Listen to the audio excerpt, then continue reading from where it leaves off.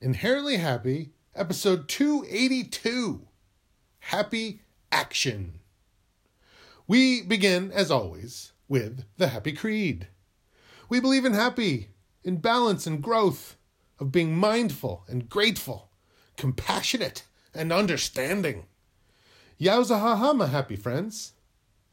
Happy action is putting your happy will into play, all in accordance with the happy way. This is what a happy being brings, showing you how to do happy things. Whenever you have to make up your mind, make sure balance and growth are aligned. Should I race every roadhog, or just let them be and not take everything quite so personally? Should I nitpick and gossip, or be nice instead, ignoring all those mean thoughts running through my head? Should I do things to excess, or keep them in moderation instead of succumbing to every single temptation?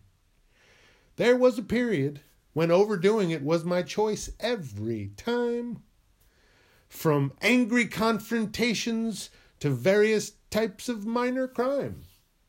I've been arrested for vandalism back when I was a tot, and gotten tickets for speeding, but only when caught. And none of my actions were happy. No, they were wild. The reckless, unbalanced actions of a destructive little child. Because I did it without thinking, without wisdom or foresight.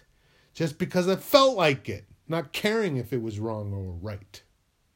And then I almost died in a car crash, and I was like, you know what?